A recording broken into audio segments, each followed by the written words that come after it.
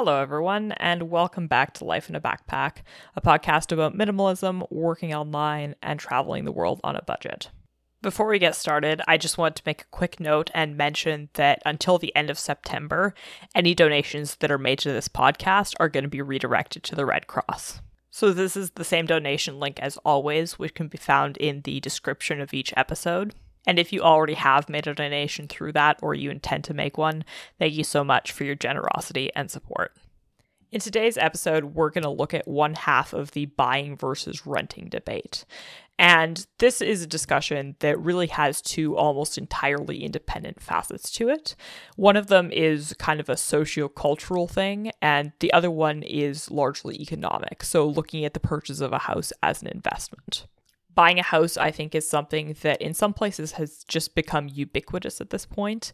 And especially in North America, it also is very deeply culturally ingrained into related ideas like, for example, the American dream, and also general conceptions of a typical successful life, right? So in Western culture, we sort of have this typical progression that people tend to take, and that a lot of people take because it's something that they believe is expected of them, and because it's considered a very safe path and the quote-unquote normal path that people take. And that starts with graduating from high school, and then going off to college, and finding a stable job, and then getting married and having kids. And a part of that typical life cycle is the purchase of a house. And a part of this conception also bleeds a little bit into the economics of purchasing a house, and that is seeing a house as the primary investment you're going to have in your life. And I think this is especially prevalent, not so much in this new Gen Z generation, which is starting to question whether this is still a valid idea, but certainly in the Gen X and to a lesser extent also the millennial generation, who have this idea that you purchase a house when you're young, you pay off the house over the course of, let's say, 20 to 30 years, and then you have that house to live in and obviously don't need to pay rent, which works to your advantage. But then the significant advantage to it is that the house is also seen as part of your retirement plan. So once your kids have moved out and you're living alone with your partner, the idea is that you're going to go sell your house and you're going to downsize into a smaller house, and then you're going to take that difference. So the value that your house has grown to versus the value of the new house that you're purchasing. And that difference is going to be able to fund a comfortable retirement. And this is a phenomenon that's so interesting to me because I think it illustrates in part how cultural conceptions and an idea of what's considered normal can interfere with what actually makes sense for an individual person's lifestyle or for even the average person. Because sometimes these antiquated sort of systems of life are things that, when they first get going, make a lot of sense. But over time, the economic realities of it change. And because it becomes so normal and because it becomes so deeply ingrained in the culture, the idea or the conventional wisdom sort of gains this social inertia, and people don't stop to pause and check to make sure that this idea still makes sense in the present. And to be clear, I'm not saying that it doesn't make sense for anybody to buy a house. I definitely think there are still people for whom it makes a lot of sense, both financially and personally. But I do think that given how big a decision it is for most people, for some people this will be the largest financial transaction they make in their life and something that will dictate a lot of the lifestyle that they lead. Sometimes there isn't enough discussion surrounding what makes sense for people individually and what the economics of buying a house in 2023 are and what personal considerations there are. And as a result, there are a lot of people that go out and buy a house without really ever questioning whether it makes sense for them in their particular set of circumstances, or because they've been taught to believe that buying a house is this insurmountably positive decision and that no alternative can possibly come close to reaping the same benefits as buying a house will for them. So today I just wanted to challenge that a little bit and offer some of my own perspective on this. both from a financial perspective and from a personal and or quality of life perspective. But before we get too deep into that, I just wanted to offer a basic disclaimer, which is that this podcast is intended for entertainment purposes only, and that nothing you hear in this episode should be considered a replacement or substitute for professional financial advice. So just make sure that when you're listening to this podcast, you're taking everything with a grain of salt and with the understanding that a lot of it is just my own personal opinion and that you're not taking it as being equivalent to financial advice. So with that said, let's dive in here. So I first became interested in this topic a couple of years ago when I was in my late teens and I started giving my first degree of thought as to what I wanted my life to look like, and in particular, what major financial decisions I wanted to make in my life. And of course, one of those things as somebody going into their 20s was whether I eventually wanted to purchase a house. Now, my own perspective on this up to that point was colored by my childhood experience, which I imagine is the case for many people, where I had watched my parents struggle under the weight of a mortgage. Now, we weren't the poorest of the poor, but certainly it did place a lot of stress on my parents and a lot of strain on their relationship as well. So looking at this as a 19 or 20-year-old, I had this idea that if I was going to get a mortgage, I was going to at least attempt to do it a little bit better and maybe to make a larger down payment and to wait to the point where I could very comfortably pay the mortgage that I was going to take on with my own salary, independent of that of any partner that I would have at that point in time. Because I wanted the security, as many people do, of knowing that even if shit hit the fan, I was still going to be able to pay that mortgage and that I wasn't stretching myself to my absolute financial limits, and that regardless of what happened, I could still comfortably be able to pay my debts and not have it interfere with my quality of life too much. And I was also a part of that generation that had grown up as children in the midst of the 2008 financial crisis, which hit a lot of people, especially in the lower to middle classes, who lost their homes and for whom that had significant social effects as well. And looking back on this, I think this was a little bit of a cultural turning point, especially in the United States, where home ownership rates are so high, where people for the first time started to see a mortgage as something more negative and more burdensome. And a lot of people who were a little bit older than me, maybe about 10 years, who at that point were in their 20s, started seriously taking a look at some of the alternatives that were out there and whether it was necessary to take on that kind of mortgage in the first place. And I think this had an impact on political and social movements, of course, as well. I think in part that the whole minimalism movement was a response to that crisis in a sense, because people were looking for some degree of independence and security from that type of an event. And around the same time, the tiny house movement also came around. And one of the key selling points of that was that even if you had a family, you were able to purchase a house without having to take on a mortgage and without having that dominate your financial life for decades to come. And then, of course, there were surrounding discussions such as the right to housing and how a government should respond to crises like these and how they should act to prevent crises like these, and then even followed by things like universal basic income. So certainly this was an economic event that had one of the biggest impacts on how people view their own economic situation and how people view the capitalist system more generally and the relationship between people and government and the private sector. And I very much grew up in the midst of that. So I'm 19 years old, I'm sitting there life planning. And one of the things that I did was I ran some hypotheticals and I looked at a compound interest calculator online.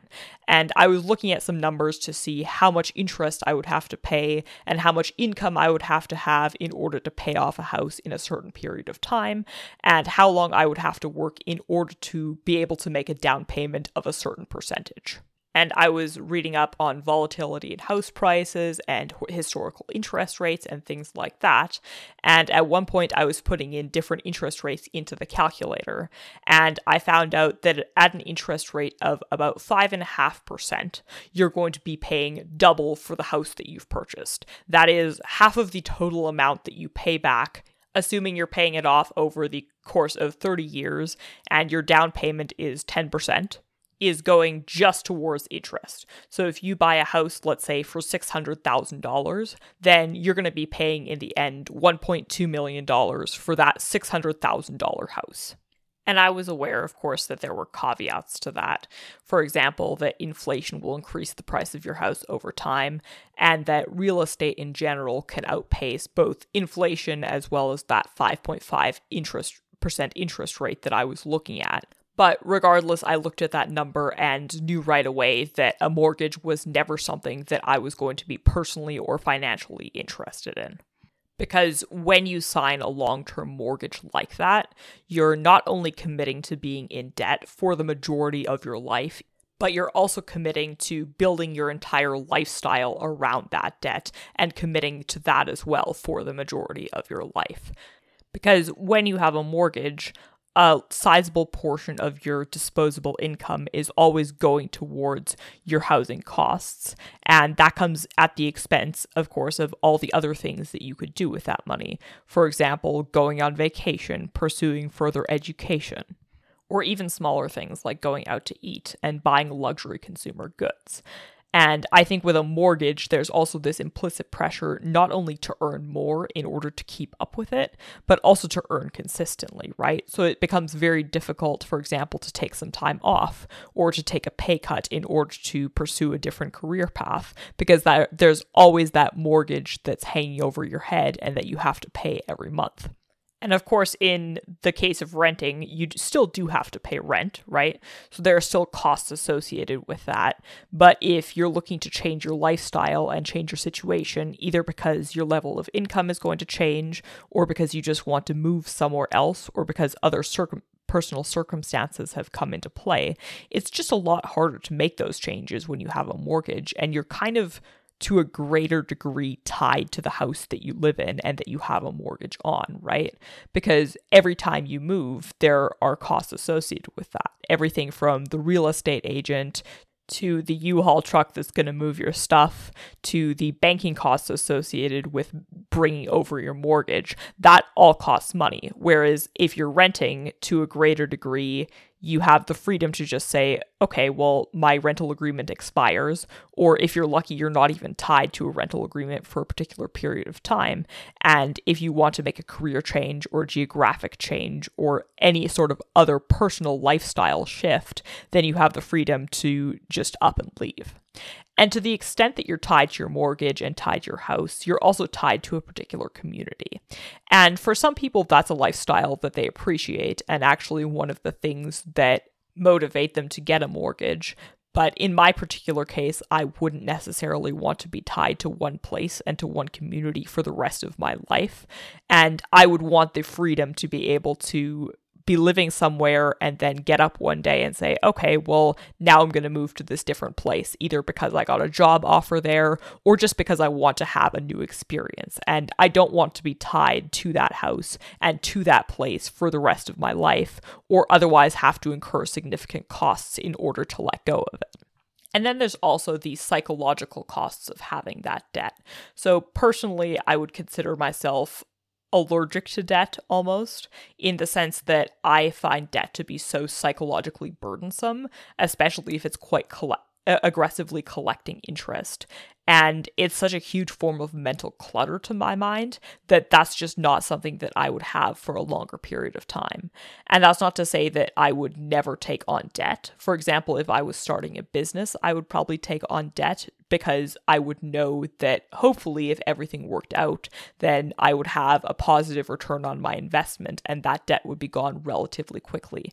But to have that chronic debt and just this huge sum of money, sometimes in the 6 or even 7 figures worth of debt for decades of my life, is, I think, something that would be too big a mental burden for me to be willing to take on in and of itself.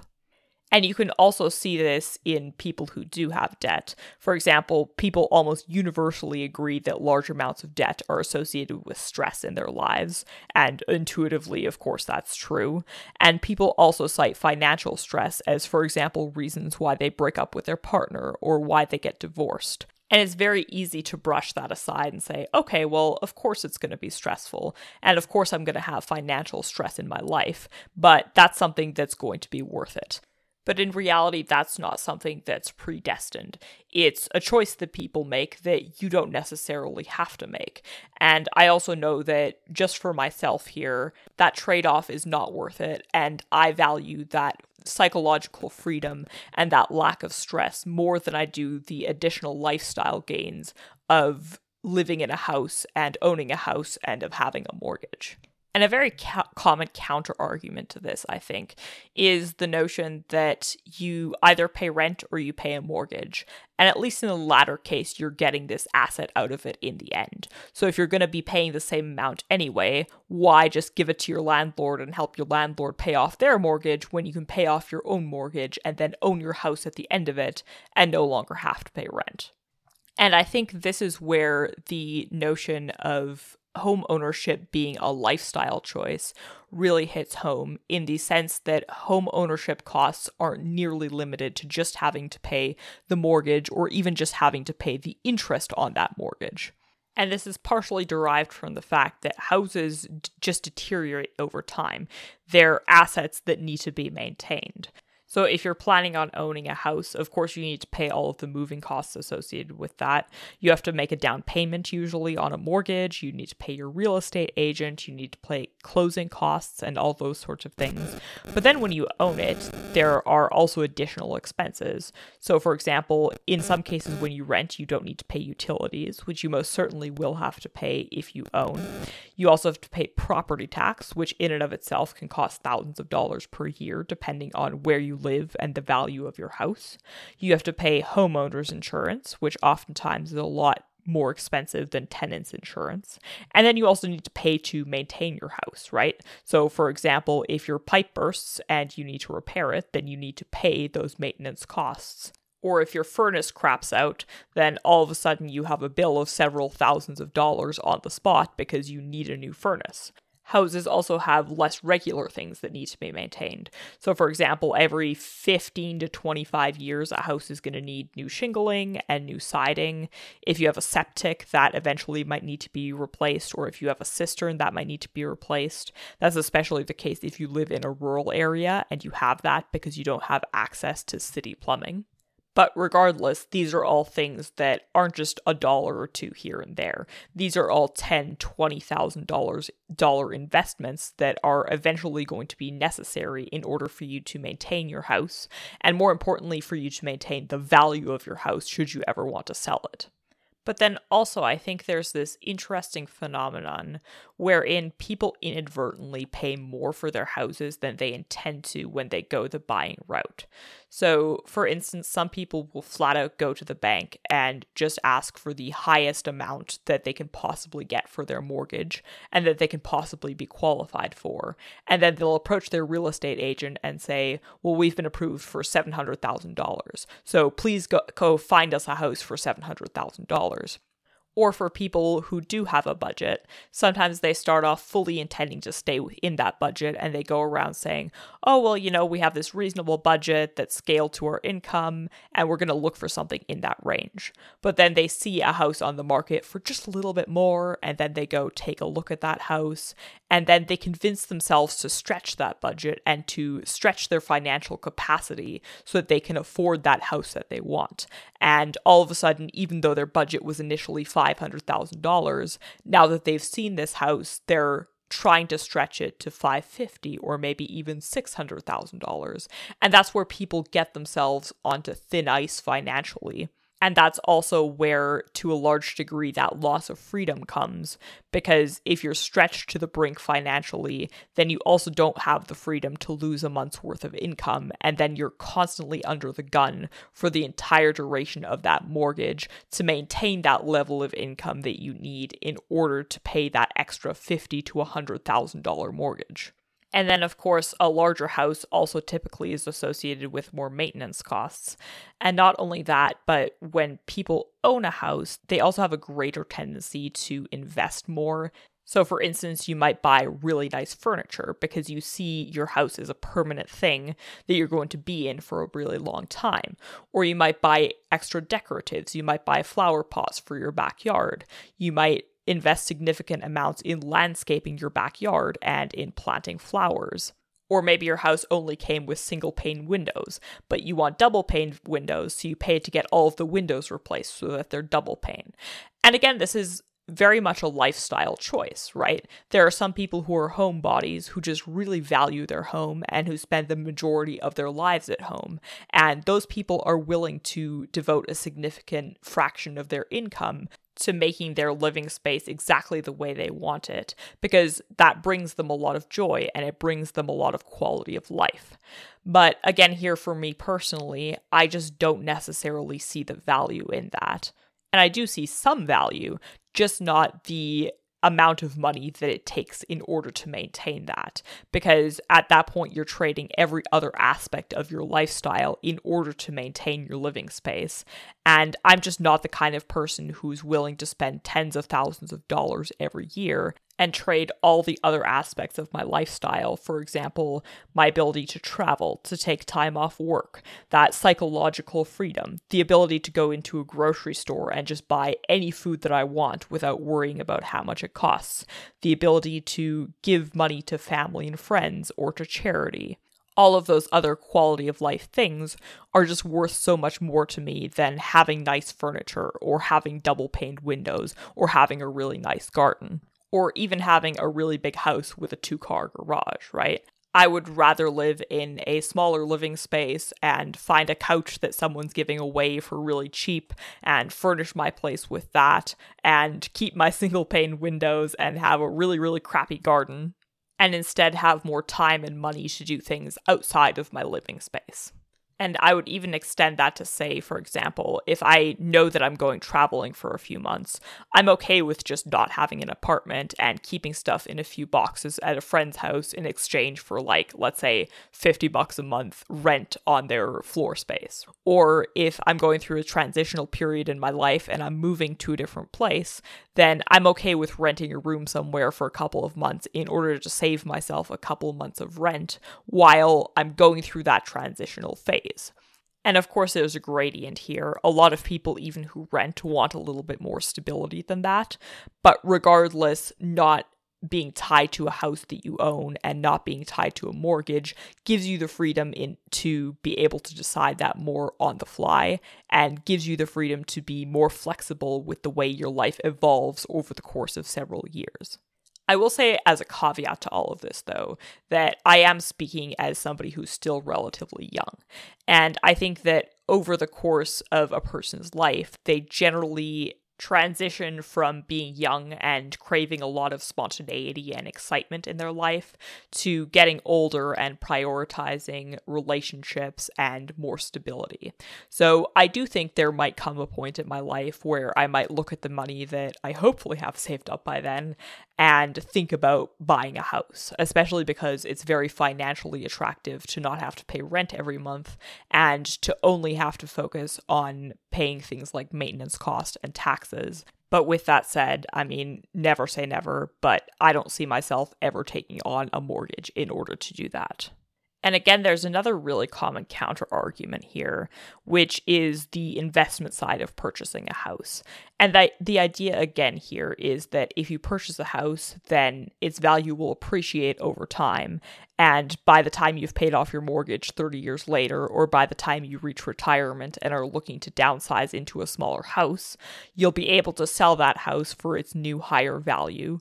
And that will not only exceed all of the interest you've paid on your mortgage, but there will be enough money left over after you purchase a new house in order to fund a large portion of your retirement. And that argument isn't without merit. Certainly there are a lot of people who have done this and who have done really well and whose houses have appreciated a lot in value. But I would say a couple of things to this. So firstly, it's not like you're not going to invest any money when you don't own a house, right? So instead of putting all that money towards things like mortgage payments and taxes and maintenance, after you pay rent, you have the option of being able to take that money and make other investments with it. And the reason why I prefer to invest my money in different things is firstly because all investments involve risk, and housing is no exception to that. Certainly, there are periods of time where the real estate market has done very well, but this is a very unique investment in the sense that your entire lifestyle is tied to the investment. And on top of that, you can't sell a part of your house like you would if you own stocks, right? So if you owned 100 shares of something, you could sell 10 shares and then leave the 90 for a better time. You either sell the entire house or you don't sell at all. And there are cases where your lifestyle will interfere with that investment and you might not be able to sell at the ideal time. So for example, if you're looking to move or if you experience some sort of unexpected drop in your income, or even if you're looking to retire, you might be forced into selling your house at a time where you're not getting a significant positive return on your investment, and or you might even lose money. And this is where people get themselves into financial turmoil, particularly if they're forced to sell at a loss, because now you've sold your house, but the amount of money that you got for that house is not enough to pay off your mortgage in full. So all of a sudden, you no longer have any house, but you still have a mortgage, and you still have a mortgage that's collecting interest and that you need to pay off somehow.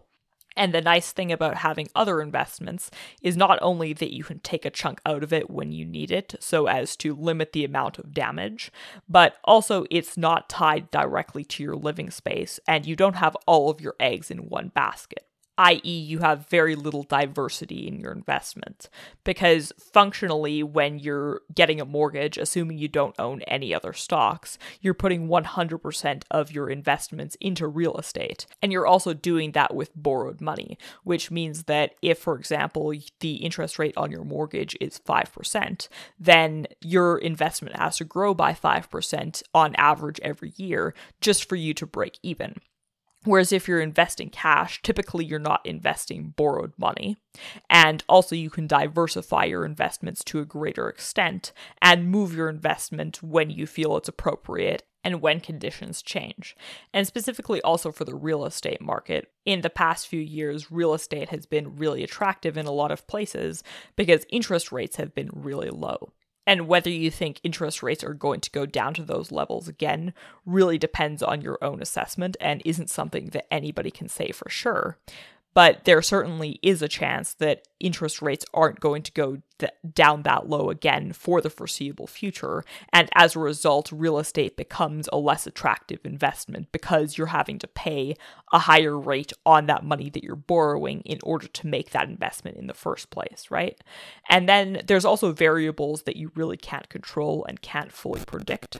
So for instance, if you buy a house in a particular town or city and all of a sudden economic conditions there change and everybody moves out, then the value of your house is most likely going to go down. And this is also true for other things that you can't control, like, for example, if crime rates go up in your neighborhood, or if your neighborhood becomes too populated, then that might also affect the value of your property for things that are really entirely beyond your control and very difficult to predict. So for reasons like that, I just wouldn't want to have all of my money invested in one single asset, and more importantly, I wouldn't want to make that investment with borrowed money. If you push that risk level aside, though, from a purely financial perspective, it can definitely make more sense to own than to rent, or vice versa. And this depends in part just on the market that you're in and where you live and what the maintenance costs and taxes are like there. But in particular, it depends on how long you intend to stay, because all those upfront costs, like paying off your mortgage and like moving costs, get spread out over a longer period of time if you're staying for longer, and as a result, home ownership becomes the cheaper option over really, really long time horizons, especially when you get over the 30 and 40-year mark. So I just wanted to make that clear in case it sounded like I was arguing that it always makes more financial sense to rent. Certainly there are cases where it doesn't, and I acknowledge that. But again, here for me personally, I think when you consider the degree to which you're tied down, and a lot of the behavioral components that I've already talked about that make people tend to spend more money in the home ownership case than the theoretical math would lead you to believe, I personally still wouldn't consider getting a mortgage.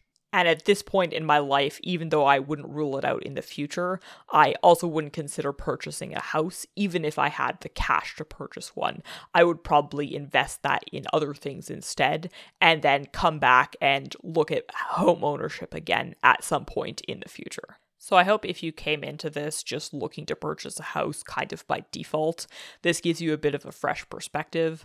Again, here, there are lots of arguments in favor of home ownership that I haven't covered in this episode. Perhaps I'll make an episode at one point covering all of those arguments and paralleling this one. I just wanted to cover this side of it today, not only because it's my personal perspective, but also because I think right now it's the minority view in North America in particular, and it's an option that a lot of people don't entertain. So if you've made it this far, thank you so much for tuning in. I hope it was a worthwhile use of your time, and hopefully we'll see you again in the next episode.